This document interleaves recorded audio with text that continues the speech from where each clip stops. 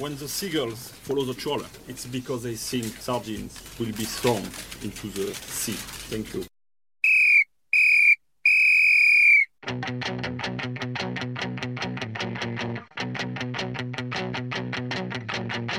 Now a way to get me shoot measured. Yes! What about your start to the game? It wasn't bad, was it? Well, I asked him which way he thinks it should be done. We get down to it. And then we talk about it for 20 minutes. And then we decide I was right. Messi! You could drop a tarantula into his shorts and he'll still be cool. You can't win anything with kids. Dennis Bergkamp, Dennis Bergkamp, Dennis Bergkamp, Dennis Bergkamp, Dennis Bergkamp, Dennis Bergkamp, Dennis Bergkamp.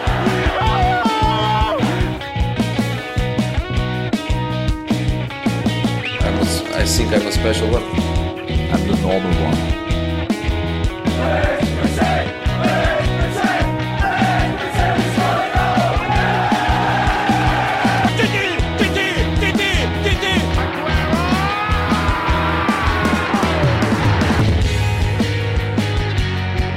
Honestly, I will love it if we beat them. Love it. As electrifying as a hairdryer thrown into a hot tub, my friend. It's Torres.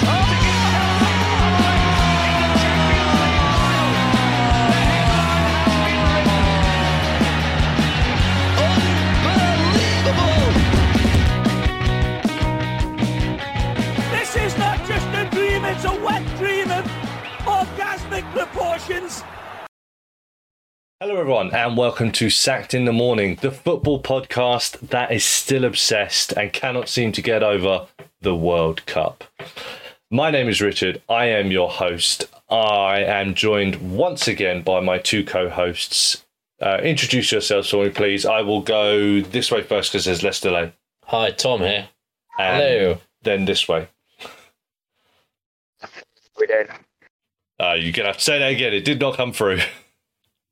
Did it not? No. My audio, my issues today. How we all? How we doing? I'm good. Who Who are you, mysterious stranger? It's feeling. Oh, life. You seem a little bit stressed this evening, my good chum. It's called Just audio, just Discord, just issues. No, I'm all good, mate. Good to hear. Welcome back, gentlemen. Thank you for joining me once again. Happy New Year to you both. Thank you very much. Happy New Year to you guys. That should give you a little bit of a clue about when we're recording this World Cup roundup episode. So, yeah. A little bit later than we would have wanted, but hey. First question. But it wouldn't be our style to be on time, would it? Exactly. Yeah, we're definitely not on time. That's the football podcast that is Not never on time. Taglines. Yeah, well, I'm trying to come up with a new one every week because that seems to be our thing now. So ever since we didn't come up with a tagline. Fair enough.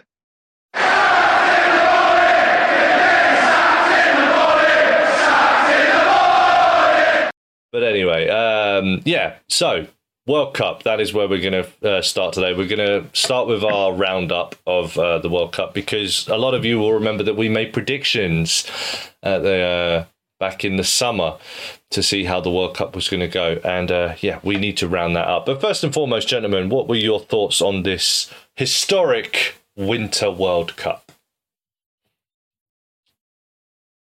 Awesome. You're waiting just in case he started talking. Yeah, that's the problem with the delay. Yeah. And I was waiting in case Tom started. I didn't want to end up coming in over the top. Yeah, maybe you should delegate, Richard. Okay, Phelan. Come on, newscaster. Do your cues. We go live to the scene now with Michael Phelan in Brighton. Phelan, what's the situation there? I thought it was a pretty good tournament. It's good to see what the so-called lesser nations performing way above expectations made it quite exciting as we got through the later stages. I'm sure we'll touch on it later, but the downfall of the so-called bigger teams. I don't know, you're not a big fan of them, Rich, but obviously Belgium had another shocker, another bit of a stinker. I would not classify Belgium as a big team, but yeah, carry on. Well, they weren't supposed number ones. And yeah, Germany going out again, group stage, second tournament World Cup running. Yeah, definitely did not pick that one. Much to the pleasure of Tom. Yes, who has not lived it down ever since. And I'm sure won't live it down today either. Yeah, well... I mean, my pick didn't win the tournament either, but... I don't think anyone's picked won the tournament. no, none of our picks won the tournament. Apart from Danny, was pretty adamant Argentina were going to win, right? But his one isn't official, so, you know... He said it from the start. To hell with Danny. Yeah. Okay. But it went better than I thought it was going to be fair. I thought the games would have been... I thought they were going to be quite boring. Some of them are actually quite exciting. Not so many 0-0 draws, as we've seen previously. And even the extra time periods weren't necessarily just play for penalties. Teams were actually trying to win the game in extra time. Yeah. So that was kind of refreshing. That was refreshing to see, to be fair. And the final was probably the best final that there's been. Yeah, absolutely agree with that. Yeah. So if I was to give it a rating, I would say 7 out of 10 for the tournament. It's definitely the worst World Cup I've ever seen. No. It was a good World Cup, I thought. But yeah, Tom, what was your opinion? I mean, obviously all the talk going into this World Cup was the human rights violations. The rules about LGBT and all this and that, so there's a lot of negativity going to the tournament. And by the time the tournament started, I was pretty sick of the whole conversation about it. I just wanted to get the tournament started and get it out of the way. And then, I think there were a lot of games in the group stage. I think they were a bit boring and dull. It's usually the way, though, isn't it? Yeah, I mean, not every game can be a banger, can it? There was a lot of 0-0s on the group stage. But I think once we got to the knockouts, the standard was very, very high in terms of entertainment. Yeah, definitely. We got some really good games. Yeah, great entertaining World Cup, I think, overall. I mean, and say that even the final round of group games from there onwards is when it kind of really picked up. Definitely. I mean, there's a lot going into those final group games in most groups, which were, I don't think there was many groups or. Is there any groups where everything was decided, like in terms of who was going through already? I don't think there was. Only like one team, wasn't it? But there wasn't a group where both teams were pretty much already guaranteed by the last game. No, there was a couple of groups where one team was already guaranteed to go through. Like Brazil were already through on it before the last round, and Portugal, I think, or something. Every group had a stake in it, which made it interesting going into that final week of games.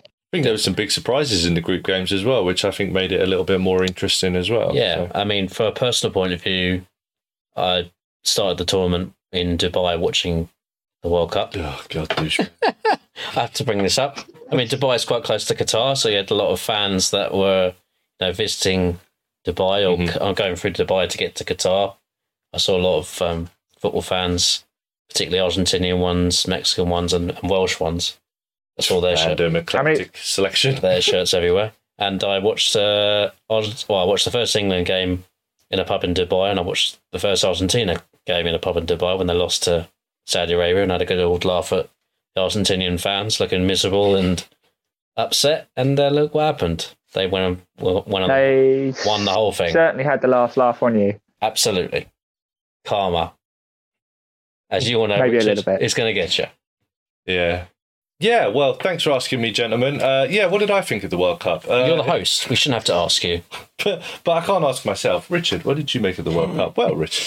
I agree with pretty much all of your statements, to be honest with you. I thought it was very entertaining. I'm not quite the same as you with regards to the whole political situation. I don't necessarily agree with all of the political things, but I also don't think it's something you can just ignore as well. I'm not saying that. I just got sick of the talk about it. Yeah, I just going into World Cup, you want to concentrate on the football, really, don't you? That's the whole World Cup purpose. Yeah, World true, Cup's for. but I don't think that obviously the powers that be were very helpful towards that either. They were fanning the flames a little bit, weren't they? So, Yeah. excuse me. Yeah, Infantino didn't exactly do himself any favours, did he? No, he did not. Not one little bit. Although every time the camera cut to him, he looked very bored. He looked like he wanted to be anywhere else other than sat in the stadium. I think he got used to the crowd booing him all the time, didn't he? That was the thing. Every time he came on, the crowd started booing him. So I think he was like, "Don't come to me, for God's sake." Yeah, he's really much the, fair the point. pantomime villain of this World Cup, isn't he? Yeah. The Elon Musk of this World Cup. But yeah, Do you think that was deliberate? No, I think he's just a twat that doesn't know what he's doing. Yeah, out of touch idiot. Yeah, very Yeah, much. he just opens mouth, inserts foot. That seems to be what it is, more than anything. I mean, I did find his speech highly entertaining and hilarious, though. To be fair, What, the hour and a half one? I am Arab. Oh, yeah. Today I am gay. Today I am. Yeah, all this. Today I am blue alien from Pandora. Yeah, I mean, from an entertainment point of view, he's box office, isn't he? But from a human point of view, yeah, he's a complete idiot. Yeah, absolutely. I have no sympathy for him. I think he's a twat. I have to say it like it is. Yeah, I mean, hold I'm back, not gonna pull my words. When the problem is when you put yourself out there with such stupid opinions and behaviour, then you open yourself up for ridicule. Personally, I mean, if he said something intelligently, then you'd be like, okay, I get your point, and I'm not going to make a personal attack. But when you act like an idiot, then you deserve it. I mean. Mm-hmm. I don't know. Just anyway. But yes, the football. That's what we're here to talk about, the football. I thought it was very entertaining. I enjoyed the World Cup. I enjoyed the football that was on display. There was some wonderful football at points, some great results that caused shock and upsets that I really enjoyed. And I thought it was quite fun, entertaining World Cup. And I agree. I think it was probably the best final that we've ever seen in our lifetime as well. Yeah, definitely. Yeah. So that helped cap it off, I think. That helps. If it leaves you with a good taste in your mouth, then, you always end up enjoying it more, don't you? So, but yeah. Just thought I'd get a little bit of a taster before we get into the crunch of it all. So as I said, back in the summer, we made our predictions for this World Cup. Now, my...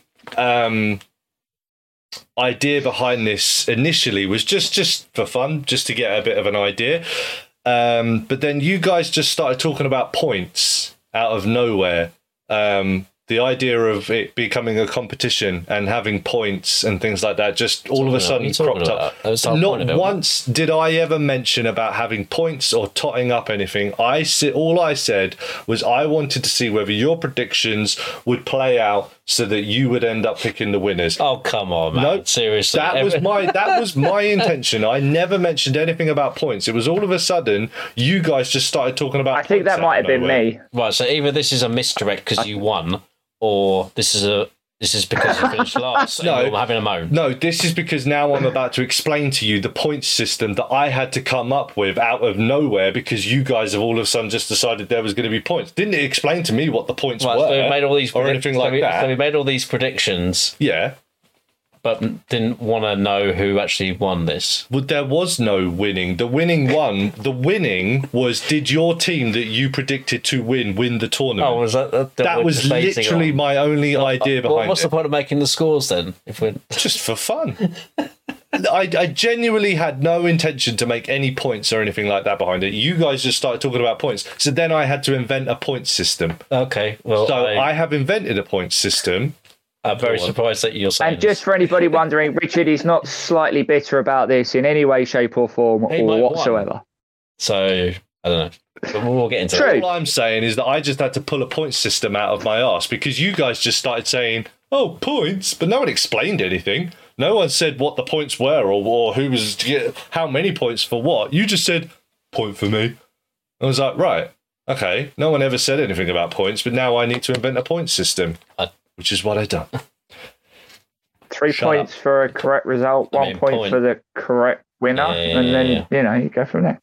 No, actually. So shut your face. I've invented a much more in-depth point system. I think I said points, not exactly in the literal sense, but So here is how we have established how we.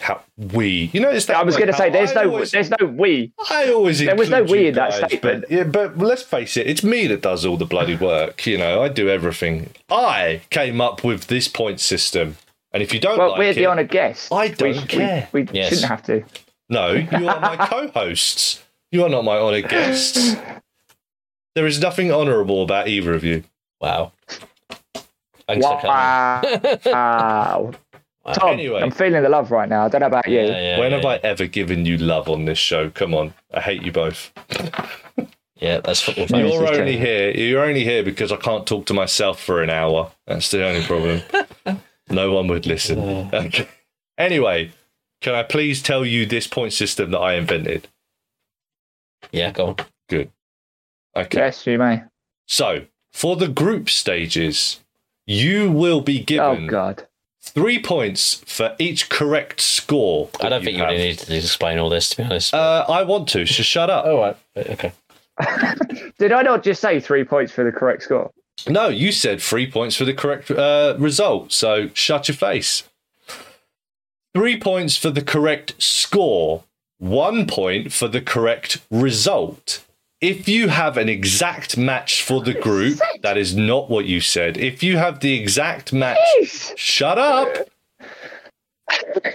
If you have the exact match for the group, you will be given 10 points. If, however, you have the teams in the right positions, you will be given 5 points.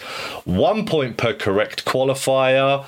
If the table doesn't match, but you do have a team going through in a qualification position. Minus 1 point for each qualifier you said going through that goes out. Oh. Minus 5 points. Hello. At the stage that your winning pick goes out, minus 3 points for your runner-up going out, minus 1 point for your third place team going out. That's interesting. I wouldn't have done it like that, but that's interesting to hear. That's why you're not in charge. And I've got to have like negative lots of points at this rate. I mean, the -5 for the team going out is interesting. Because, Yeah. like I said, my whole reason behind this initially was to see if your winner would match the winner that it actually was. So I'm going to punish you if your winner doesn't win. So we punish. So you punished me and you because our winner went out the earliest. Same winner. his winner also went out, so he lost 5 points. Ours went out at the group stage, so we were. Sure, that's more loss of points, right? We shall see. Yeah. It is on your point system. No, it actually says minus 5 points at the stage your winner goes out. Minus 3 points. So there's also minus points if you put the team to go through and they went out. So that's if you get points for them going through. Plus the points they lose for going out in the group stage. Yeah. So that's already cost us negative 6 points. Yeah. Well, anyway, whatever. Anyway, yeah. Go on. So after Group A, Tom, you have 1 correct score. You have 5 points for your final standings and 11 points total. So that would also be correct results as well, which I've just put straight into points. I haven't given it its own column. That's why. I agree. So that's why okay. Me and Phelan both had 2 points from the final standings, but 5 points overall for Group A because there would be correct results in there as well. Not correct scores. Yeah. Right. So after Group A, it's Tom with 11, me and Phelan tied with 5. Group B, Tom has a correct score, which gives him 3 points. He gets 2 points from the final standings of the group because he got the qualifiers right, but he didn't get the group in the right order. Oh, I did say USA then. Your qualifier from Group B.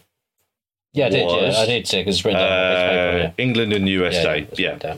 So Phelan had the same. It was only me that had Wales going through. Yeah. So I lost points in this group as well because I got one of my qualifiers went out, which means that's why I lost 1 point.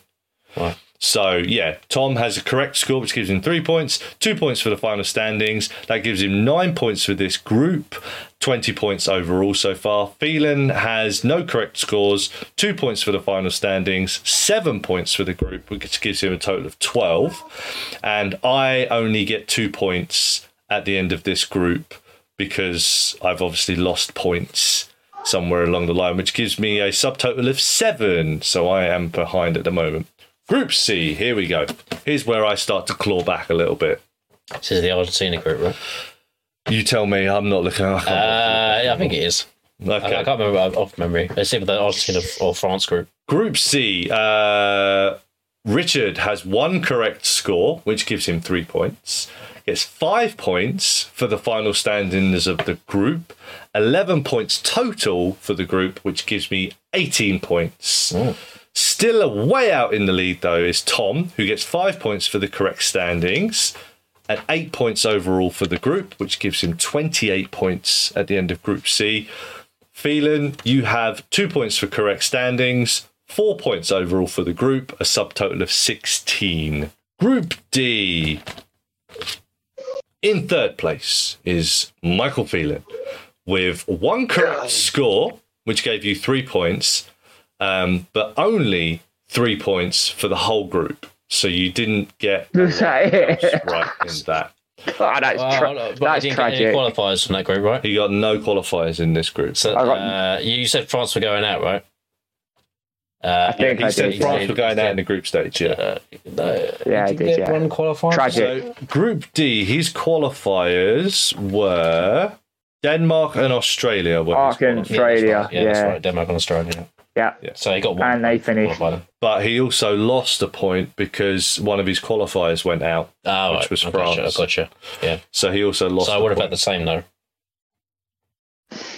though. Tom, you have 2 points for this group. No correct scores. Gives you 30 points at the end of it. I got 1 correct score, 5 points for the group because I obviously got some results right. Not scores, results. And I have 23 points at the end of Group D. I am falling very far behind at this moment. Oh, don't worry, it's about to get worse. Group E. Oh, don't tell me that. Ooh. It's the Germans. Still in third place with no correct scores, -5 for the final standings, -2 points overall for the group is Phelan, who has 17 points at the end of this group now.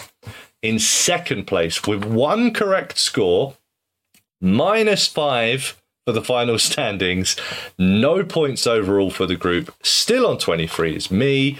Tom starts pulling out his lead here. He has 1 correct score, 5 points overall for the group, and a subtotal of 35 going into Group F. Group F sees Tom drop points. This is the this is the Belgian is- group, isn't it? yes. No qualifiers from this group. He has -2 points from the final standings of the group. Not good for them. -1 point overall for the entire group, which gives him 34 points now. I get 1 correct score from this group, 5 points overall for the group, 28 points. Phelan has -1 for the final standings because one of his qualifiers obviously went out. 2 points overall for the group and has 19 points. Group G. Just give up now, I think. Brazil. Third place is Phelan with 2 points for the correct standings, 3 points overall for the group, which gives him 22 points. Richard has Woo! 3 points for the group, which takes his total up to 31. Tom has 1 correct score, which gives him 3 points, 5 points overall for the group, plus 39 he is on now.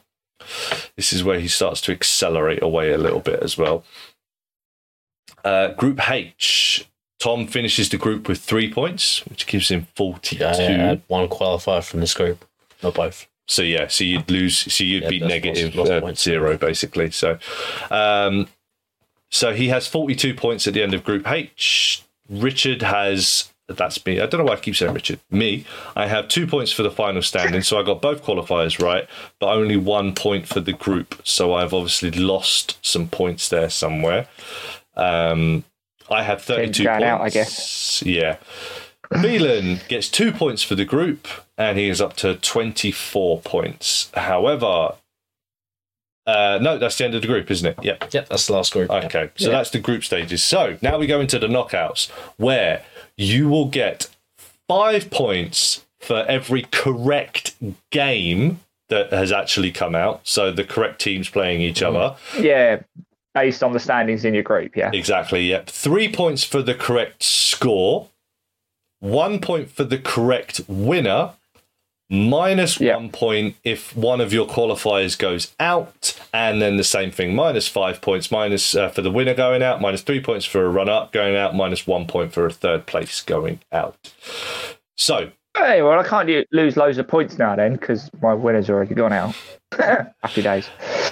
You can still lose 4 points for your runner-up and your third place team going out. So. Shoot. Plus minus 1 points for each qualifier you said will go through going out as well. Right. I'm going to have no points. Tom, steps on the gas a little bit in this round. He has 3 correct matches. Mm-hmm. So Jeez. He gets 15 points for that. I mean, 3 out of 8 isn't statistically that great. But it's better than the none that Phelan has. None that Phelan, yeah. I think I should just quit now. We'll get to you, but Tom, straight away. He gets 5 points for qualifiers. He leaves the round of 16 with 20 points, which gives him plus 62 at the moment. Nearest catcher is me. I have 2 correct matches. According to me, you have 1. If the teams are reversed, I've still counted that as well. Oh, did you? Oh, okay, because I only have France-Poland as the correct one. Whereas you do have Senegal-England, but reversed fixture. Yeah, I've counted them as well. But I counted them for everyone in every round, not just me. So, so I have 2 correct matches. I get 2 points from the right qualifiers. Gives me 12 points at the end of round of 16 and a subtotal of 44. So quite a way behind him at the moment. Phelan. Wow. This is where we pretty much say goodbye to you as a threat, unfortunately. Minus 3 points. I think that happened after the group stage. You got some more points. You were up to 24. I was only on 32, so I wasn't that far behind. But here you start to fall behind. You have no correct matches, no correct scores, minus 3 for qualifiers, which gives you minus 3 points at the end of the round of 16, and you're back down to 21. It gets worse from there into the quarterfinals. No correct matches, no correct scores, minus 5 from qualifiers, minus 7 for the quarterfinals, back down to 14 points. Can you just, do I get any points out of this at all? Like, any? Well, after the group stage? After the group stage. Not really, no. No, I mean, after, I'm just sliding. It's like going up a waterfall. You're pretty much done at this point, I'm afraid, yeah. I claw some back here because Tom has 2 correct matches. I have no correct matches. However, this is the stage where it goes a little bit wrong. Because my winner goes out here. So I get 2 points from qualifiers. Tom gets minus 8 points from qualifiers. We end this round with plus 2 for me, minus 10 for Tom. So we are now on 46 and 52 respectively. Because I think you have more semi-finalists than I do, right? Into the semi-finals, yes. That's where I start to claw this back quite a lot. Phelan, you have no points at all for anything in this round, so you are still stuck on 14. No correct matches for me or Tom. 1 correct score for me. Oh, in the semi-final? In the semi-final. What game was that? I have not written it down. I have just said that people can go through and have a look at what. France winning 2-0, I'm assuming.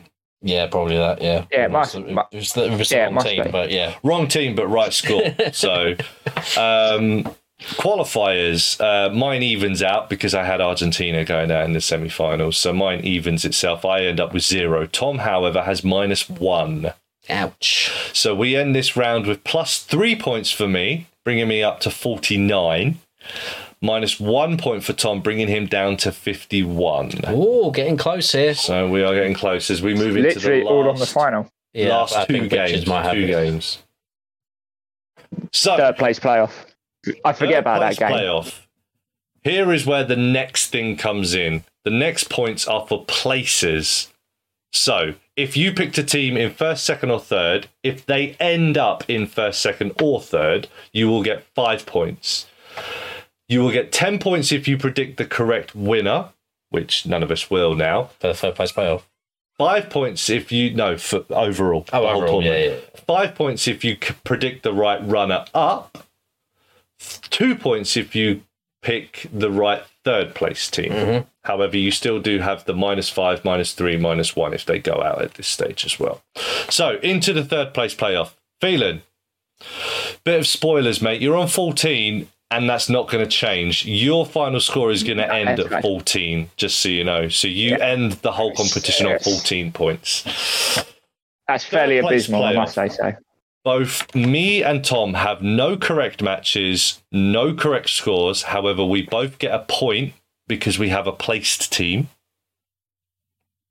So, What does that mean? so in the placed teams, I have Argentina in my third place playoff. You have Argentina in your third place playoff. So we both get a point for that.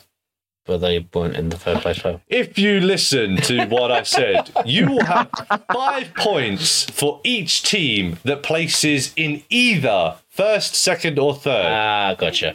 If they end up winning it and you have the right winner, you will listen, get I 10 was listening. I was points. just testing you. Okay. So we both have No, a you point. won't. We both have a point for having a place team. So we both end this round on 5 points. I finish on 54. Tom finishes on 56. So all to play for going into the final. As we said, Phelan, you finish on 14. Correct matches. Thanks for reiterating that, just in case I wasn't aware. You know, You're welcome. just rub that in a little bit. You are our third place. I've already looked at the score anyway. I know who. Well, you shouldn't have looked. I looked. Correct matches. Both of us have 0 points. Correct Well, Richard will win score. because he's got place team. Correct Yeah, he's score. got- 8 points for Richard. No points for Tom. Correct score? Yeah. You said 3-3. Not. Wait, hang on. Correct score, final. No, that'll be because of the result. Correct result. Sorry, not correct score. Oh, France to lose. Right, Yeah. got you. Yeah, got you. Yeah, so I've had them in the final. got 5. I was going to say you didn't have a 3-3 at the final. No. I had a draw for the final, so I get the points for that because I got the correct score. So I get 3 points for that, and I get 5 points for having the correct runner up as well. Tom has no points for that. No. Richard also gets 1 point for having a placed team in the final. Tom has no points for that. Richard ends the final with 13 points, a final score of 67. Tom has a final score of It's 56. rigged. It's clearly rigged. Clearly. It's clearly rigged. But do you think I'm Clearly. going to get an investigation on that? I haven't bothered. So, yeah. Well, congratulations. Well done, man. You had it all the way until the third place. I had a feeling that was going to happen. That is why I was quite happy that France lost the final, but also really unhappy because I didn't want Messi to win. No. But yeah, so there you go. That was so for those of you who That was tragic. That was tragic, is what it was. Completely and utterly tragic. Yeah. Or for whom? And is that for me? Is that foreshadowing our predictions for the football season in itself? No, Who knows? Tom always dominates that. He always. Well, no, we're only not that close. Yeah. But yeah, I So are you gonna run this same points total for the end of the season review as well? no. Just to really complicate your. No.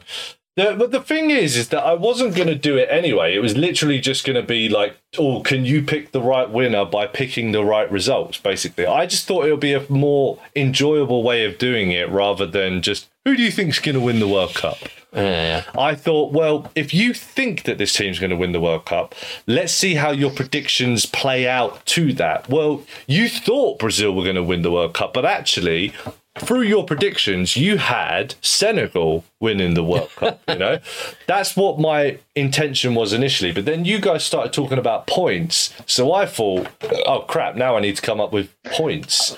You know, I was like, I need to come up with a point system. But I want the point system to reflect what I initially wanted from the predictions in the first place, which is why I had more points for correct things, minus points for qualifiers and that going out, because it's like, well, no, you need to be punished because you predicted that this team was going to go through, but they didn't. So now I need to punish you for that. So that's why I came up with that. And for anyone who is questioning these points, I came up with these after maybe the 4th or 5th game in the tournament, because you guys kept talking about points, like Tom specifically in the group chat. Another point for me, another point for me, another point for me. So I was like, yeah, right, okay. that was like Tom keeping his running total and showing how many correct scores and results that he had. So now I was like, right, now I actually do need to come up with a point system because they're keeping track of it, and I'm like, oh, I don't even know what's going on yet. I haven't even invented this yet. So, well, I knew mine was going to be pretty bad because as the results were coming in, I'm thinking I was going back over my predictions because obviously after we had the lost episode, we messaged them to you. Yeah, and I'm going back going, I'm so screwed. no one owes anyone any money, right? No one owes anyone. I was just about to. I was about to. Quid. I was about to say that, Tom. Your money stays in your pocket this time. Yeah. So, two of us came very close to money. Well, close, but also not close at all. Because, well, I was right for a while that one group was coming down to fair play. Yeah, but it wasn't the group. It wasn't the group I said it was, but one group was coming down to fair play. That was the... so that's why I said I was due some money, but also not due some money at all, because I was actually really far off, but also very close at the same time, if you get what I mean. Mm-hmm. The premise was there. It was just a completely wrong group. Phelan was also there with his 4-4 draw, where one game ended up being 3-3, I think, and we were like, group, wrong game. Yeah, that's right, yeah. Yes. So we both came very close on that regard. Close. But, so those points were actually came up with after about the 5th game or something like that. I came up with that the way the points were going to work. And like I said, for a while there, it looked like Tom had just run away with it. It was just like, right, it's just his. Basically, me and Phelan are playing for second right now. And then it was literally just the last 3 games, basically, is what pulled me back into it pretty much. Just because I had France to go as runner-up. Basically, that was literally the only reason that I ended up winning in the end, was because I had France to be a runner-up. And see, if I got with my head instead of my heart, you two both had England. Yeah. So that was literally the only reason I came out at the end of that. So yeah, it was. Yeah. Okay. But yeah, there you go. And let's face it, none of us would have called the 4th place team. Oh no, of course not. No. Well, I had South Korea as my 4th place team, so who didn't have a very good tournament in the end anyway. So no, they really didn't, to be fair. But anyway, anyone who is interested in actually seeing the spreadsheet for that breakdown and for our predictions throughout the entire tournament and the points breakdown, it will be available for download on our Patreon. So if you head over to our Patreon account, the document will be there for all members of a certain tier. Details and links will be in the description. So head over there, become a member, and you will get a copy of that document for yourself in case you're interested in seeing how it all broke down without me just rattling off results and points. You can see it for yourself in front of you. So yeah, head over there for that. I don't think anybody needs to read my abject failure. It's always fun to see someone fail.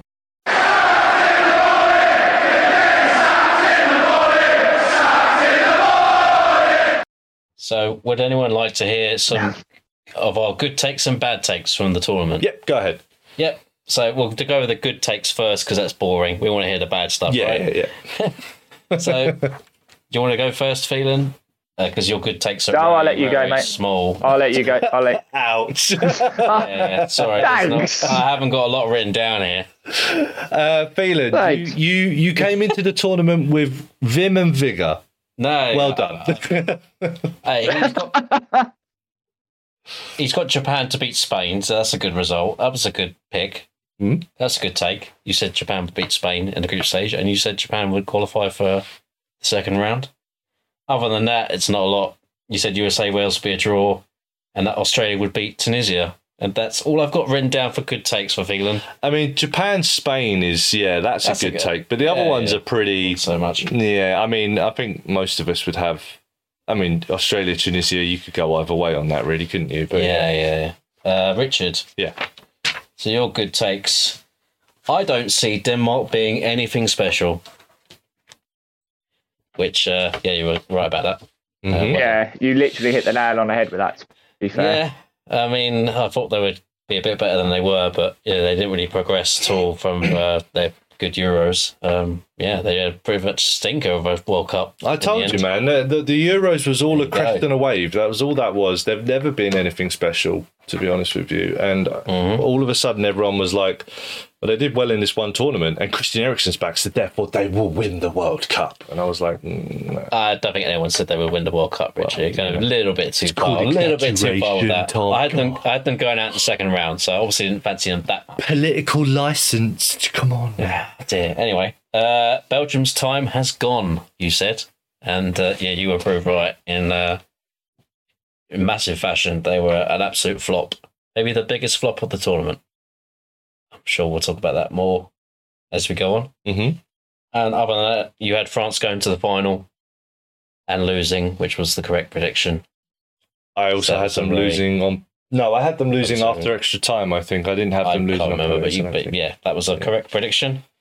My good takes, I'm not going to say much more other than I've obviously got a few good correct scores there. Yeah, quite. I'm I mean, happy you with that. had the most correct scores out of all of us, so... Yeah, I also said that Poland versus Mexico would be quite dull and not interested in this game at all, but I still put it would be 2-1, which doesn't make any sense, even though it ended 0-0. So I contradicted myself there with that. I don't know why. We'll talk about this a bit more when we talk about Belgium, but I did say that Eden Hazard seems like a lost cause at this point.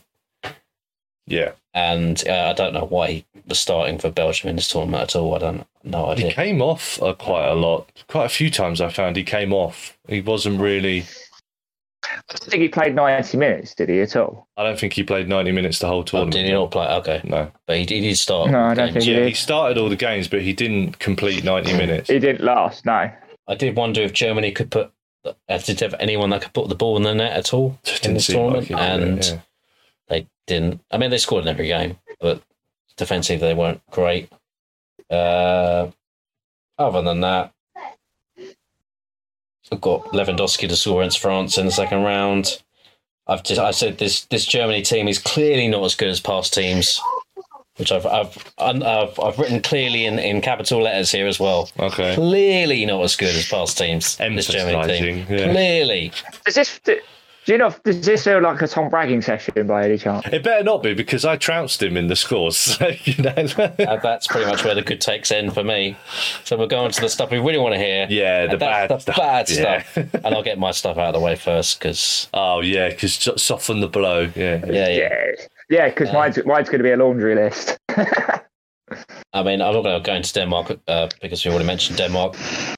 Canada will be the surprise package of the tournament. It's clearly my worst take. That was a group that cost you a lot, I think. It's weird because if I took Morocco instead of Canada, who were in the same group, I would have been absolutely. Yep. I had Canada. Oh mate, you'd have been laughing. You'd have been laughing to the bank, wouldn't you? Really? I mean, I only had Canada go to the second round, but still, if I'd said Morocco instead, yeah.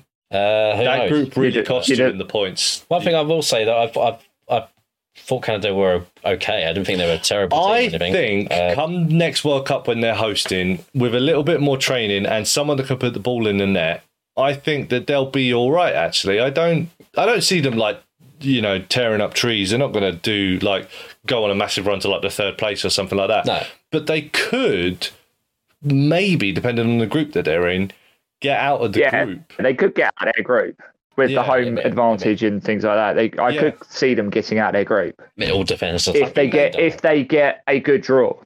A good draw, and they need someone that can put the ball in the net. Because that was their major problem in one of their games. I cannot remember what it is. Well. They missed a penalty. Alphonso Davies missed a penalty. Yeah, but there was one game where they dominated it. But Croatia, I watched them against Croatia, and they had a lot of chances at the start of the second half when it was could not put the ball in the net.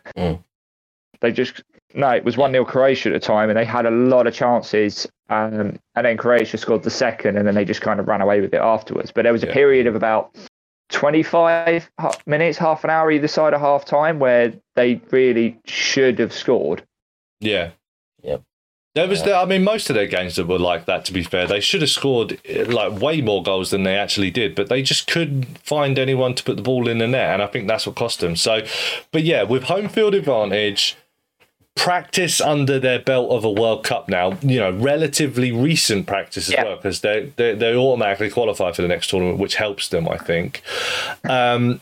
A good draw, a favourable draw, and someone that can actually score 1 or 2 goals, I think that they could get out of the group in the next tournament. Well, they'll be a seeded team, won't they? Because they're the hosts. Yeah, I think. Was that, sorry? They're a seeded team, aren't they? They'll now be seeded, being the host, so they should. Yeah, so they should avoid one of the group winners from either Europe or Asia. There's about 75 so they should in the next World Cup, right? Yeah, there's a lot of teams. Not necessarily. That's being reviewed now after this World Cup and the way the group stage is finished. I don't think they'll change it. I think they'll just... No, I can't see them doing it. More. That's what they're going to want to do. Other bad takes on myself. I said I'd never been convinced by Alvaro Morata, who then proceeded to score in every group game for Spain. I'm pretty sure all of us said that, though, didn't we? Probably, yeah. Yeah. Wrote it down for myself. And I said the England-Iran game would be a boring 1-0 to England, and we'd struggle because of that. Where it was completely the opposite. I said we'd lose. Quite easily, yes. Well, we'll get onto that. Okay, sorry. Getting ahead of myself. Ruining his bit, sorry. You got to let Tom have his bit. So, going on to the final that I predicted, the final I predicted was Brazil versus England. Mm-hmm. Brazil were only 3 minutes away from getting to the semis if they held on against Croatia. If Harry Kane had scored that penalty against France, who knows? So it's if or buts. It could have happened under different circumstances, possibly. Who knows? We'll get into that more, I guess. Onto the bad takes for... Who wants to go first, Phelan or Rich? Let's go with me. Yeah, you want to go on first? Yeah, I think feelings might be funnier. Okay, well, we'll see. You're welcome. South Korea get into the semi-finals, Richard. South Korea getting 4th place. Yeah. Didn't quite work out. They only qualified for the second round on their last-minute goal. Yep. And then got trounced 6-1 by Portugal in the second round. No, it wasn't. It was Brazil, wasn't it? Sorry. Yeah. It was Switzerland. Brazil, yeah. Yeah, Switzerland got beat 6-1 by Portugal. South Korea got beat 4-1, I think, by Brazil. They were 4-0 down at half. Yeah, they were 3-0 up by 20 minutes, weren't they? Yeah, it was really ridiculous. Poor in this tournament, actually. Surprisingly poor. I was actually genuinely surprised about how bad they actually were in this tournament. Mm-hmm. Don't know how they managed to get out of the group. Although I've completely bypassed your worst prediction, which was Germany to win the whole tournament. Yeah, but I don't know. I think that's the same as you saying, Brazil to win the whole tournament. Yeah, they got to the quarterfinals, at least. Yeah, but I mean, if you pick one of the big teams in the world, I mean, I don't think that's a terrible. It just happened to be that Germany were bloody awful at this tournament, I mean, look at them going in through qualifying. They look decent through qualifying. A lot of teams look decent through qualifying. Belgium, true, Denmark. yeah. So, probably wouldn't put a lot of weight down to qualifying anymore, I guess. Maybe. I suppose, yeah. It's not really, Yeah. it doesn't seem to be a very good barometer anymore, does it? Yeah. Although Morocco, their qualifying actually seemed to work out quite well. They were really good at qualifying and they were really good in this tournament. Yeah, So. yeah. I mean, we all had bad takes when it came to Argentina against Saudi Arabia. Yeah. 5-0, 5-0, 6-0, whatever. But I think you had the highest. I believe you had 6-0, possibly. Probably. You also had a bad take when it came to the England-Iran game. This is Iceland all over it, Yeah. you said. And 1-0 to Iran. That was your final score for that one. And England won 6-2. Yeah. Excuse me. Hands up to that one for sure. Poland-Mexico will be a decent game. 3-2 win for Poland. Not good. Something about Germany there, right? Yeah, got lots of stuff about Germany. I'm going to bypass that. You got Wales to beat Iran 4-0. That's pretty bad. Belgium to beat Morocco 4-0. But then, to be fair, we all said that would be a big win for Belgium. I don't think any of us could have foreseen how good Morocco would be. And then the worst take of them all, or the funniest one for me anyway, was your opinion on France versus Netherlands in the quarterfinals. Which never happened. So. Oh, no, it never happened. It never happened. So France versus Netherlands in the quarterfinal, which was supposed to be, which was supposed to be, you said France Netherlands. It was actually France England as the quarterfinal, and you said Netherlands will not win because they don't have a striker like Harry Kane up top. So there you go. And you mocked me for saying that England would score 3 against France, even though they missed a penalty and probably should have had another one.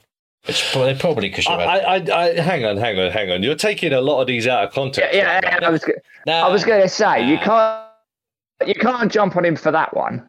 I am pretty sure that we mocked you for that because in another game you said, "Oh, like a stupid result." You're like, "Oh no, this team will only score like 4 against this team against France." Like but that, and it was like, you know, like there was a result beforehand that you said, "Oh yeah, Canada are going to beat someone like 7-0 and then England will only score 3 against them." So it was like, you know, I think it really depends on that one. Have you seen all the Premier League scores recently, Richard, before I start my next? No, it's fine. Go ahead. Okay. I still haven't seen much. So Everton got a 1-1 draw at Man City, right? Yeah. And then proceeded to go and lose 4-1 at home to Brighton. Yeah. So I'm saying that it's not, you know, some results will surprise you, you know. Oh, of course, yeah. But I'm pretty sure that we mocked you because of like what you said. You were like, "Oh, the defense is so strong that they'll only concede one goal." I think it was also the way you said it. Yeah, probably. Yeah. I mean, I don't know exactly what was said for now, but you're taking that entirely out of context, I'm sure. Yeah. But the important thing is you said... And also... yeah, go on, Felix, France didn't keep a clean sheet in the entire tournament, so, they were always going to ship goals. Against Morocco, they did. And I think that was it. I think Morocco was anyone. Also, Harry Kane did score in that game, so, you know, technically I was right. But you said Netherlands wouldn't win because they don't have Harry Kane. And Netherlands didn't win because they don't have Harry Kane. England there you go. Win, I rest my case. England didn't win even though they have Harry Kane. So, you know, Harry Kane is not the difference in England beating France or anyone beating France. So where did the Netherlands get to? Quarterfinals. Where did England get to? Quarterfinals. Who scored more goals? What, in the quarterfinal? Harry Kane or the Netherlands striker? Is it? Oh, Weghorst scored too. Yeah, he did. Yeah. Right. Okay. What's the point here? I don't know. I don't know. I don't know what you're getting at. I don't know what I'm getting at either. Anyway, I'm just trying to defend myself. We'll move on to Finland then for the bad takes. As mentioned, Finland. Do we have to? No correct round of 16 games. Pretty poor there, really. You said France won't qualify from their group. I'm pretty sure you had them. I'm surprised you didn't start with that one. I'm surprised you didn't start with that one. I got that one underlined. France won't qualify from their group. Although on recent history, you've been right because all the champions have gone out of the group stage, haven't they, in recent World Cups? Yes. So I can see your thinking behind that. but it was a bad take because they started off pretty hot, didn't they? And then didn't really stop from there. Switzerland versus Cameroon, an entertaining 4-4 draw. It was anything but. I'm pretty sure both you and I said this was going to be really boring as well, didn't we? You said 0-0, Yeah. he said 4-4, and I said 1-0 Switzerland, which was the correct score. So yeah, it was anything but.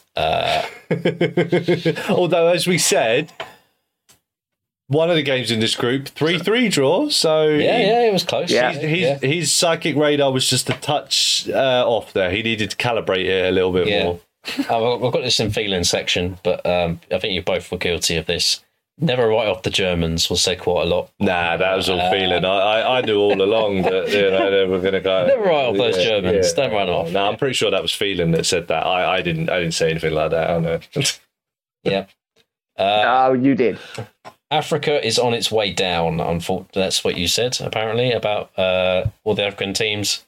But Morocco did pretty well in this tournament, reached the semi-finals. To be fair, I'm pretty sure I had that same opinion as well. Maybe. And Morocco I don't did know, maybe. really surprise me at this tournament. So This is kind of half and half. Looking on paper, England should wipe the floor with Iran, but have the ability to botch this spectacularly.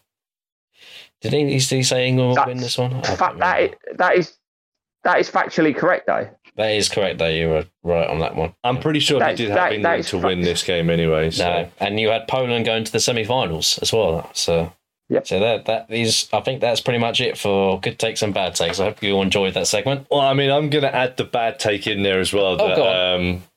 I know you mentioned it with the round of 16 games, but yeah, your knockout predictions were appalling. I mean, you didn't get one abysmal, team yeah. beyond the round of 16, right? So yeah, I think that's a bit of a good hot take as well on that front. Yeah. But yeah, sorry to kick you while you're down feeling, but I just thought that was really funny. That as soon as we got to the quarterfinals, you were done out of this competition entirely. You know, we all have good takes and bad takes, don't we? We have, none of us are, I mean, esteemed experts. You will prove us all wrong come the end of the season, where Isak is the top goal scorer in the Premier League.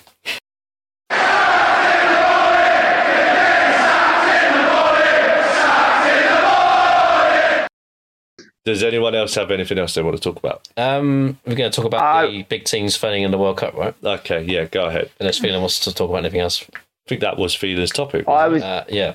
Kind of, yeah. Just what do we think was the reasoning behind it? Because it wasn't like just one of them fell over; a lot of them fell over.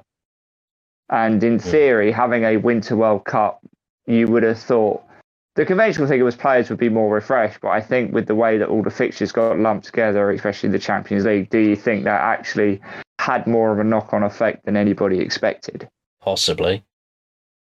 I don't know, man, because I think if you look at a lot of Morocco, like none of their players play in Morocco. They all play in Europe as well.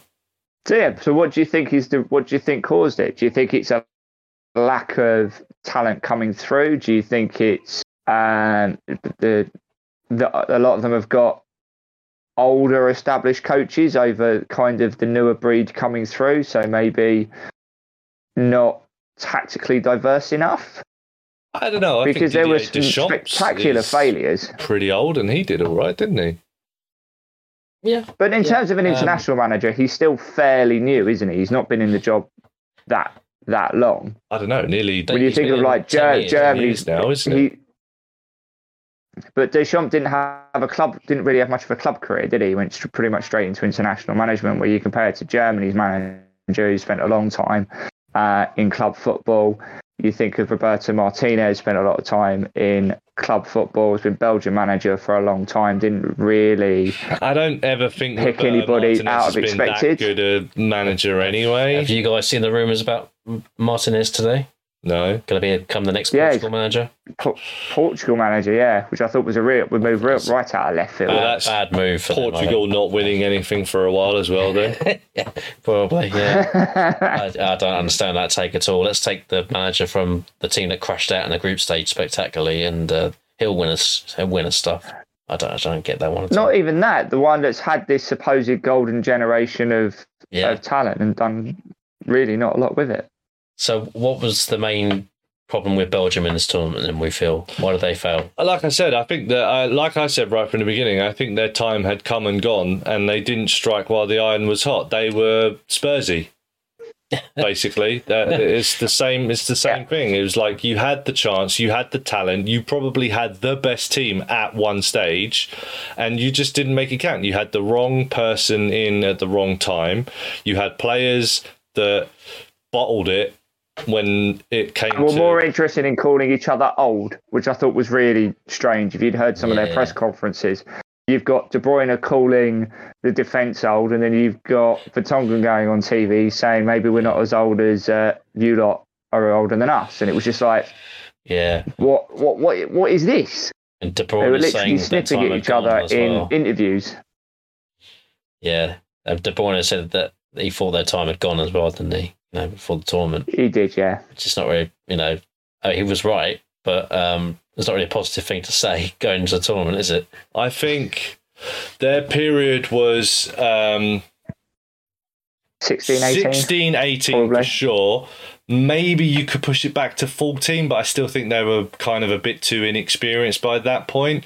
But 16, 18 for sure, they should have won something then, and they didn't. And their time is gone now, and there's not really any quality coming through underneath them. I mean, if you look at their forward line, they had Batshuayi up front, and that guy struggled to score even when the ball accidentally hit him and went into the goal. It was like he's not a Lukaku, and Lukaku couldn't seem to score. Lukaku did have a good tournament. He was. I mean, he went in going in injured though, didn't he? Yeah. So that was he had a stinker in that last group game. Yeah. Oh dear.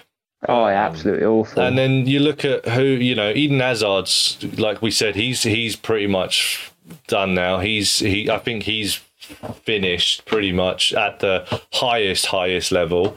I mean, his brother was better than him in this tournament, and he's not really considered anything special. But then they've got no one coming in underneath these great players that are now cycling out, and it's like, well, can you name another Belgian midfielder that's going to be able to do what Kevin De Bruyne does? I mean, he wasn't great in this tournament either, but I mean, is there any? I mean, who's gonna replace him? There's no one coming through. That's the problem, and yeah, I think they didn't strike while the iron was hot, and their time is gone now. They had the wrong manager in at the right time, unfortunately. Yeah, I think that's right. Yeah, I mean, they need to start blooding younger talent if they have the talent available. But it's Spain. It's the same thing with Spain as well. As their time came and went, they struck though. That was the difference. Spain won when they had their generation, but as soon as that generation went, there was no one else really coming up to take over the mantle. As soon as Iniesta, Xavi, Alonso, as soon as these players all stepped down, it was. I mean, you've only got Busquets left now, and he's still probably their best player, and he's like 106, something like that. Like, ouch. Do you think Spain need to change their footballing philosophy? Because in every game they dominated a lot of the ball, completed 500-600 passes per game, but outside of putting 7 past Costa Rica, which was a real kind of anomaly, the only other person who got on the score sheet was Morata. And I feel like they've been found out a little bit now by teams that can defend. Yeah, definitely. That pack the midfield, that pack the penalty box, and basically just say to Spain, break us down. We know you've got nobody really that's an explosive goal scorer. Break us down, and we'll just hit you on the counter attack. I think it comes down to the same thing with club football again. Is that you shouldn't be looking to do a certain style of football if you don't have the players that can do it. Being able to keep the ball is fine, that's great, but what are you going to do with it? And then if you do lose the ball, you now can't defend, so it's like you need to start playing to your strengths. Okay, so we don't have anyone. We have a big centre forward that we could probably play off if we got the ball into him. I'm not talking about long balls, I'm just saying if we look to play with the target man a little bit more. I mean, you said it yourself. Morata he scored in every game that he played. Yeah. So that was the way they should have been going. But even when the chips were down, they were like, "No, we'll just keep doing it." They were too predictable. Yeah. And they didn't have a plan B. Yeah, I was going to say, against Morocco, chasing the game at the end, instead of trying to get the ball forward as quickly as possible, it was playing it across the centre circle, playing it back again, and still making playing a cross-field pass. Yeah. Yeah, there was it didn't strike me that they had any urgency to go out and really kind of force the issue, force the result. But this is the problem with having a philosophy, is that there is no plan B. And it's like, well, what do we do now? Let's just keep doing plan A and hope that plan A eventually works. And yeah, I don't... It's the same thing with club football, like I said. I don't think that you should have a way that you play. You should be flexible. One thing I would say about Spain is they do have a lot of good young talent coming through, which I think is something Belgium don't have. Oh yeah. So they've got a bright future, I think, ahead of them. The thing is, it's a bigger country as well, though, isn't it? There's a bigger population, so there is more likely to be more people coming through. You just need to figure out how. But if they don't start playing a different way of football, as I think Rich, you said earlier, they're just predictable. You kind of know what they're going to do. You know they're going to have 80% of the ball, but you also know they're not really going to do a lot with it. And they are very vulnerable to the counter-attack, either the ball over the top that splits the defence or the quick kind of movement through midfield in between the lines on transition. So it's all well and good having all these great crop of youngsters, but I don't think, unless they sort of update what they're planning to do, it's not going to really serve them much in the future. You'll see the Spain of the late 90s, early 2000s again. But this is why I don't think that you should ever base your whole, especially international level as well, you shouldn't base your whole thing around one philosophy, because you might strike gold in that period that Spain did, for that 8-year period. They won 3 tournaments in a row, right? 6 years. 6 years, okay. So for a 6-year period, they struck gold, and they were just, it worked, and it worked perfectly. But the problem is that soon as you start removing bits and pieces, it's like, well, now we're trying to get lesser ability players to play that same way, which is why I think you should have a more rounded philosophy. It's the same thing with Germany. Germany, for that brief period, that brief window, they got it spot on, and they hit gold. But then it's like, well, now you've got players that can't do it, and now, it's the same thing. But that all comes down to, I think at clubs it's different, because you can have a philosophy for 2 or 3 years, but then with the turnover of players, that you can start changing your philosophy. Yeah. Teams won't anymore. But the point is, you can. But at international level, you can't really do that. Or you can insert new player into this role to carry on what you want to do, because in theory, you can just buy players in the same ability. You can go and buy someone. Yeah, exactly. You can't do that at international level. You need to work with what you've got. Have to be adaptable. Yeah. And I think that Spain is an example of a team that can't do that. Belgium, I don't even think they ever tried to do anything like that. I don't know what. I think the problem with Belgium is I just don't think they had the right man in charge. No, I'd agree with that. Couldn't really get the best out. Didn't know really what to do in terms of how to play using Lukaku. Yeah. Whether you wanted to play him as the target man that everything feeds off, whether you wanted to play up through the lines using a De Bruyne and a Hazard to kind of build your play through. They never really kind of decided what they were going to do and how they were going to use him. I think the problem is as well is that they, didn't take Marouane Fellaini. I think that's the biggest problem, Yeah, definitely, yeah. Yeah, 100%. Hit it down on the head. Richard for Belgium manager. That's right. I'll get you a trophy. I mean, probably not now. You're not good enough anymore. But but no. In all seriousness, I think the reliance on Hazard as well was a big problem. Is like, well, this is our man, and if we're going to stick with him no matter what. Didn't understand that at all. I would say like the reliance on Hazard and De Bruyne, the two real creative players in the team, that if all else fails, give the ball to one of them two and they'll make something happen. Bruyne kind of doesn't seem to be situation. the same playing for Belgium that he is for Man City either. Certainly not at this tournament. He is No. Belgium's equivalent of Steven Gerrard or Frank Lampard. You know, More absolutely Gerrard, I'd say. destroys it at their club, but just doesn't bother at international level. Comparison, yeah. So why did Germany fail then?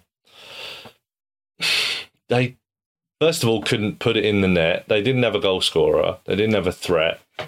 And the same kind of thing with Belgium is that they just didn't utilise the players that they had. They didn't have any forward thrust about them. And perhaps it was the wrong man in charge. I don't know. I mean, he didn't seem to have a plan for when it went wrong. Yeah, I think playing Kai Havertz up front is a bit strange as well. Chelsea are doing that at the I don't moment as well, understand though, aren't this they? I don't know obsession why. with this. Chelsea seem to be doing it. You know, he's not. I wasn't sure at any point if Havertz was a false 9 or the number 9 at any point during Germany's setup. I think he was Because like he never 8.5, really wasn't he? He never really seemed to get really into the box in any real kind of attacking scenario, and even when after they'd gone behind against Costa Rica, that most of his goals came from being in a deep position, bursting into the box, but he was on the pitch as their centre forward. So it was like he wasn't given different messages on kind of where to play, because when the Germany had the ball out wide, they didn't have that person in the box to feed it into. It was always going back on itself across the 18-yard box. I think the problem as well is that if you look at him as playing as a false number 9, he didn't have runners going beyond him. So it's like, well, great, Right. you're going to drop in and be the man that we try and link off of, but then there's no one going in behind him. So it's like, well, what's the point? Now we're just coming backwards again. Yeah. So, I mean, if The you look at that midfield Spain- never gambled. Yeah, if you look at the Spain team that had Fabregas up as the false number 9, they had players that went beyond him to, you know, they didn't score a lot of goals in that tournament because they were boring as hell to watch, but at least they had players that went beyond the false 9, you know, and that's, if you're playing a false 9, that's what you need, or you need a number 9 that's going to be in the box to be a target man. And they, like I said, he just didn't seem to do either. He just seemed to be lost, an 8.5 somewhere in there, much, just yeah. kind of, yeah. I mean, you look at that midfield for Germany, they're like very strong midfield, like Kimmich, Gundogan, Musiala, Thomas Müller. Thomas Müller, Sane. But yeah, But couldn't defend or Musiala attack. was the only player that actually tried to get beyond Havertz consistently. Nobody else really put the gamble in or put the shift in to really try and go ahead of him. He It needs to was look- Havertz got the ball, looks around, and everybody's behind him. Yeah. Nobody's going ahead of him other than Musiala, and The Musiala ball just can't. kept coming back into midfield again, didn't it? It just didn't really do a lot. It did, yeah. I probably would have played Müller up front if it was me, personally. I think he's much more inclined to get in the box than Havertz would. I mean, they look pretty promising when that big striker out front, Fulkrug. Oh, yeah. He doesn't have a lot of experience at Yeah, the international he- level, but he looked decent. Because they had a target. Well, it gave Yeah, them. yeah. Yeah, I was about to say it gave them the focal point, and it's the only time they looked reasonable against Spain was when he came on and he scored against Spain, if I remember rightly. That's right. Yeah. And the same against Costa Rica when they were chasing the game when they were 2-1 down. It gave Havertz someone to play off of in that false 9 position that he was in. And it suddenly gave the defenders someone to think about in the box that was going to be that presence, that physical presence. But they seem very reluctant to actually start him in any games, though, for some reason. Yeah, I was really surprised he did not start against Costa Rica after coming on against Spain and doing really well. Yeah, agree with that. Yeah, definitely. It's the same thing with the Netherlands and Weghorst, though, wasn't it? You know, like he came on and all of a sudden they had a target man. to play, He made a massive impact, didn't he? Yeah, and it was just like they were a completely different team. As soon as they had a focal point to go through, it's almost like a centre forward is actually a good thing. Oh, who would have known? Yeah.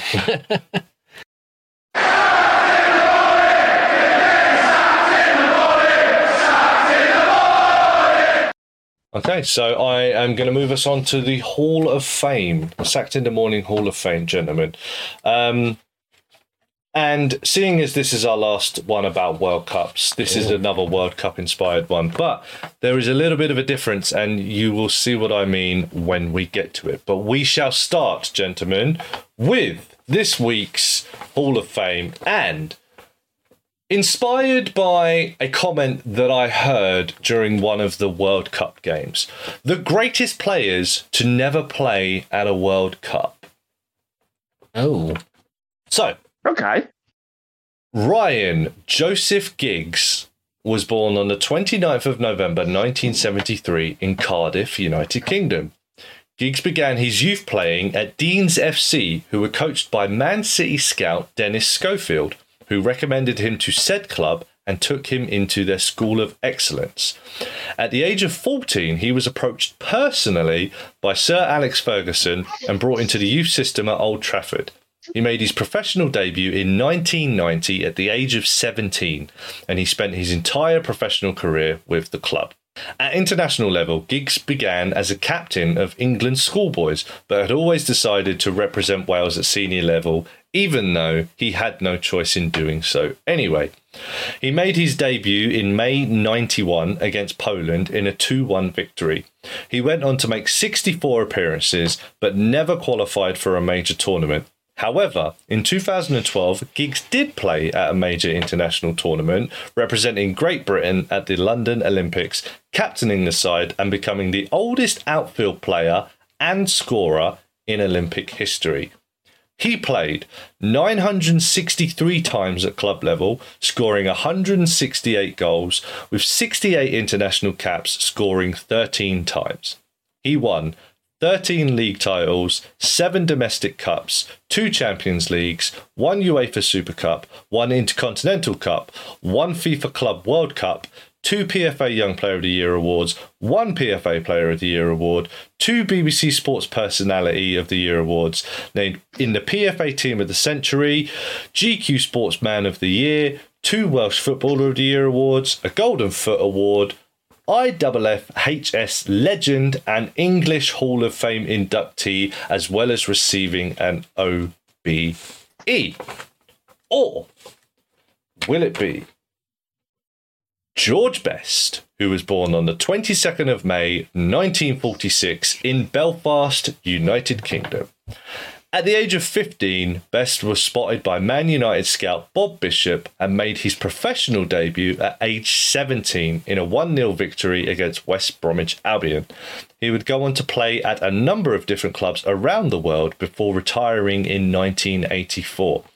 His international career began in 1964, and he only played 37 times for Northern Ireland, again, never playing at an international tournament.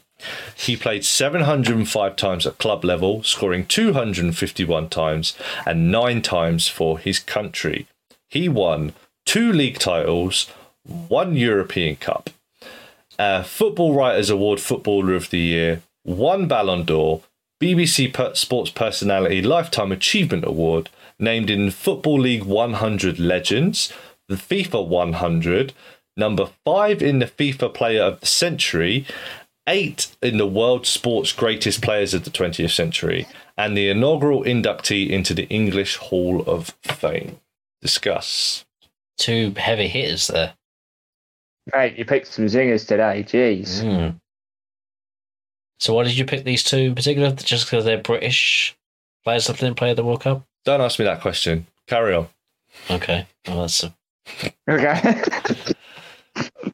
Wow. okay. Obviously for us, Ryan Giggs was our generation. We saw him play for pretty much his whole career, right? So, we saw Giggs play week in, week out for Man United. So it's probably a lot more easy to judge him than George Best, right? Because he's before our time. But, what we've seen of George Best in videos and whatever, what a magnificent player, Yeah, it's certainly a difficult one to pick. If you're going purely by what you've seen more of, then you'd probably pick Giggs.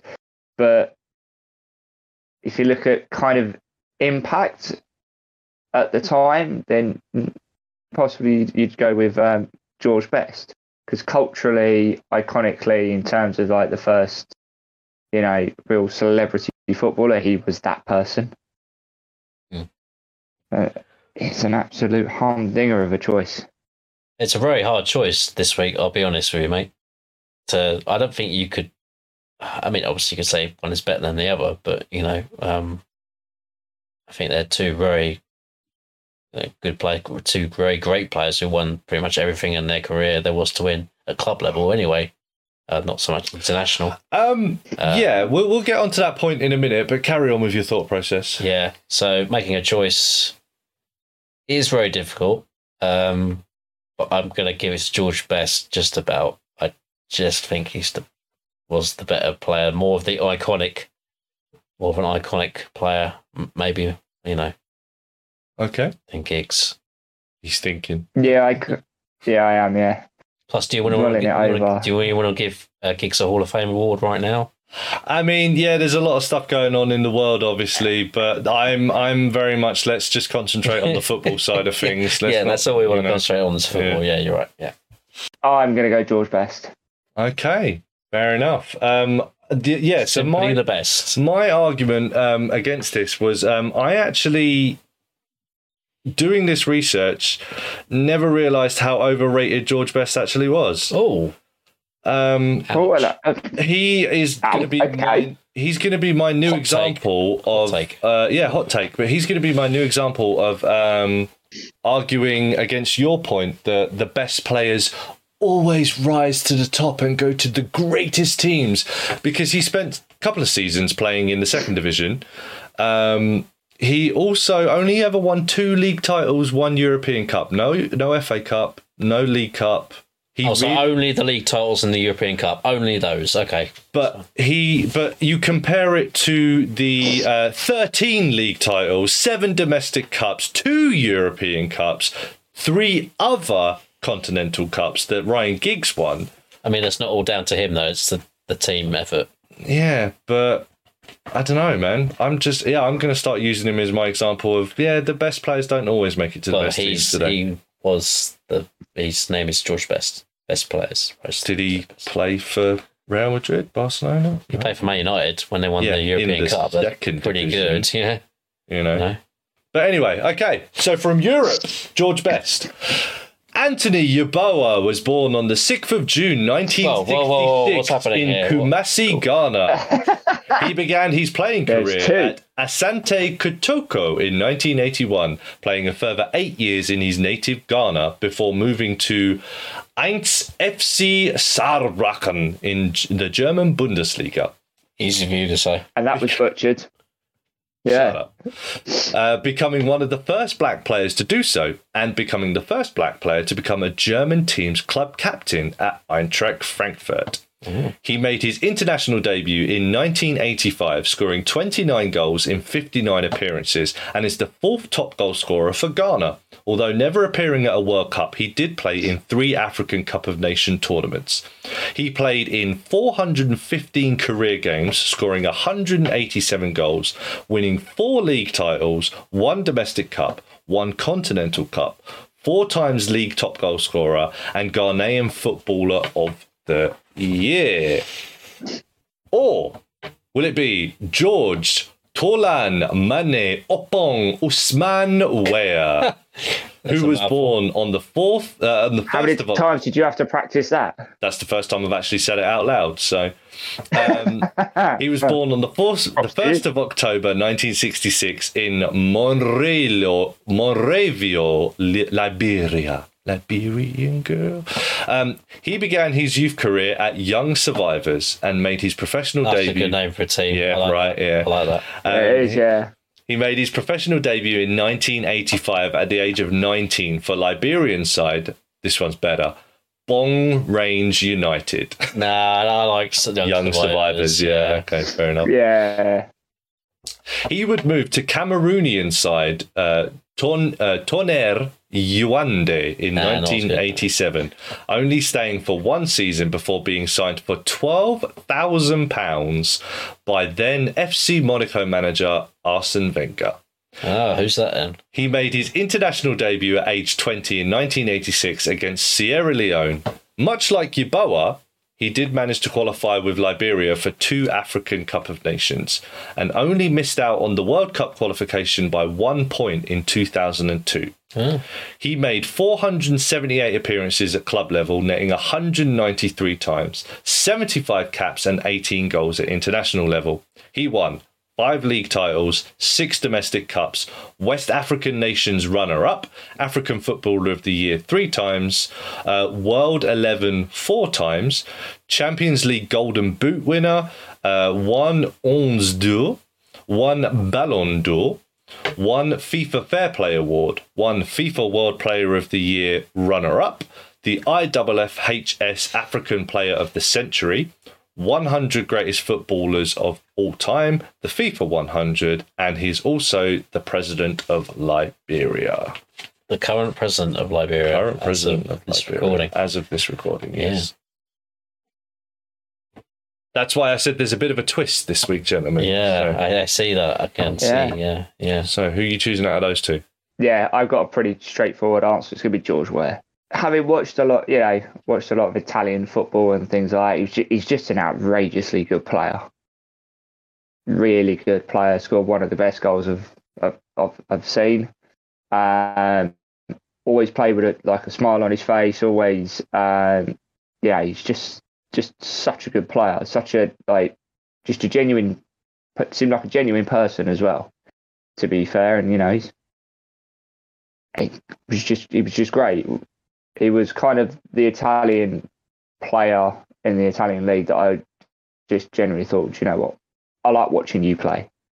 Quite happily watch Milan play all day long just to watch him play. Fair enough. George Weah. So, George Weah for me. I think it's a pretty easy decision, really. Yeah. I mean, I think Tony Yeboah would probably be well known for English fans for scoring like one of the amazing goals against Liverpool in the Premier League, right? That one he smashed it off the bar.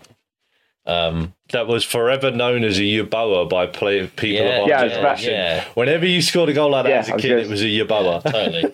But Yeboah wasn't as consistent at club level, I don't think, as George Weah was. I mean, George Weah he won the Ballon d'Or, wasn't he? Like 95 or something. I didn't write the year, but when we got getting into football.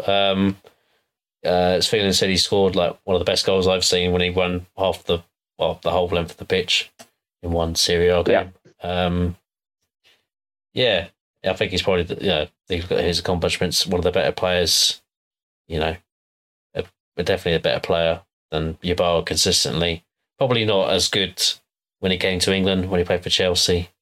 Towards the end of his career, though. Towards the end of his career, but AC Milan, definitely he was part of great AC Milan side in the 90s. So, it has to be a George again for the second time in a row. Okay.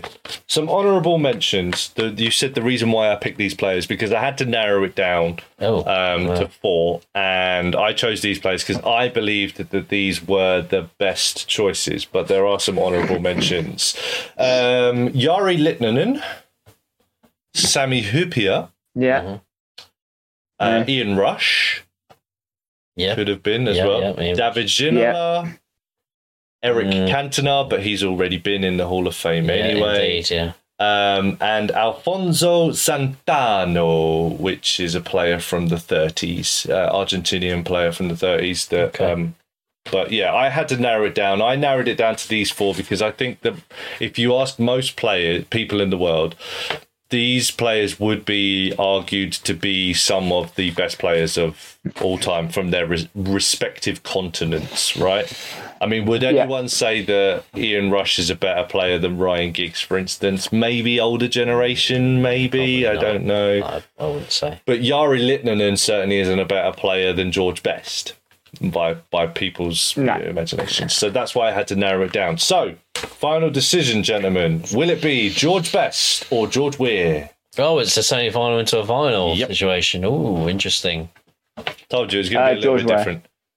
George Weah, straight in there. Wow. Reasons already stated, yes? Is it because you've come round to my way of thinking that George Best is a little bit overrated? No. If you'd have put George Ware against any of the players that you just mentioned, I'd always pick George Ware. He was literally one of my favourite players growing up. Okay. Well, to keep it slightly interesting, even though I know where this is going, Oh, it's tiebreaker. I'm going to go for the other George, George Best. Okay. So that's the tiebreaker. Well, it's the tiebreaker. And I've already given you my hot take I on think George I know. Best, haven't I? I was- So, Yeah, where's I was going Danny? to say, if Richard O's a I think tiebreaker, your George Best opinions are very harsh. I do, to be fair, as well. I agree with Saying, that. he didn't Yeah. play for many big clubs or whatever, and then George Ware's mainly known for playing for AC Milan. Who are like the team that has won the European Cup the second amount most, right? Yeah, well, he didn't win any when he played for them, but okay. But I don't know. Have we decided that George Ware is going into the Hall of Fame? So If I'm the is that where tiebreaker, we're then going? yeah. I think so. If I'm the tiebreaker, then it's definitely George Ware going into the Hall of Fame, yes. But this is what I'm saying. This is where Danny should be, because he could be the tiebreaker, but he's not with us again. So, But he might equal it. You don't know. He's not here. but he wouldn't equal it, because I wouldn't get a vote if Oh, I see. yeah. see. Well, okay. But yeah, Maybe you so- should message Danny and ask him. Nah, he should be here. If he can't get his finger out, then he doesn't get a say. But anyway, yeah, ended a little bit Got a bit tense and feisty frosty, there. yeah, hasn't it? Yes, but yes. Okay, let's try this again. George Tolon Mane Opong Usman Ware. Welcome to the Sacked in the Morning Hall of Fame as the greatest player to never play at a World Cup. Welcome, my good man. Oh, sorry. Just clap. I was going to say Tom's got bitter. He doesn't even want to clap anymore. Yeah, I mean, George Ware's a great player, isn't he? So you can't really argue with him going into a Hall of Fame, can you? Of any sort. Well, football related, obviously. It would be weird if he go into a book Hall of Fame. Has he ever written a book? I don't know. I'm sure he probably has, yeah. Yeah. The hot dog eating Hall of Fame. Maybe he's won hot dog eating contest. Maybe. I don't Who know. knows?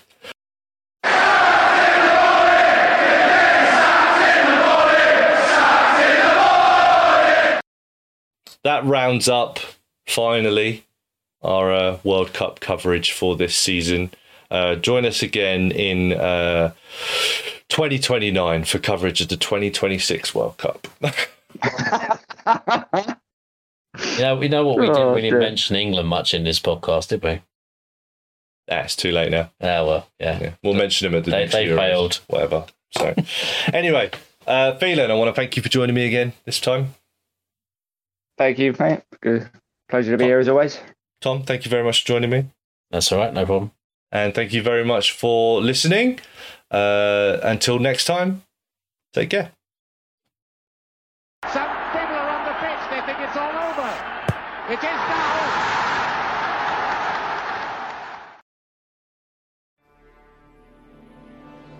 Enjoyed the show? Why not check out Metal Marmite wherever you get your podcasts? This has been a Rich T Entertainment production. Thank you for listening.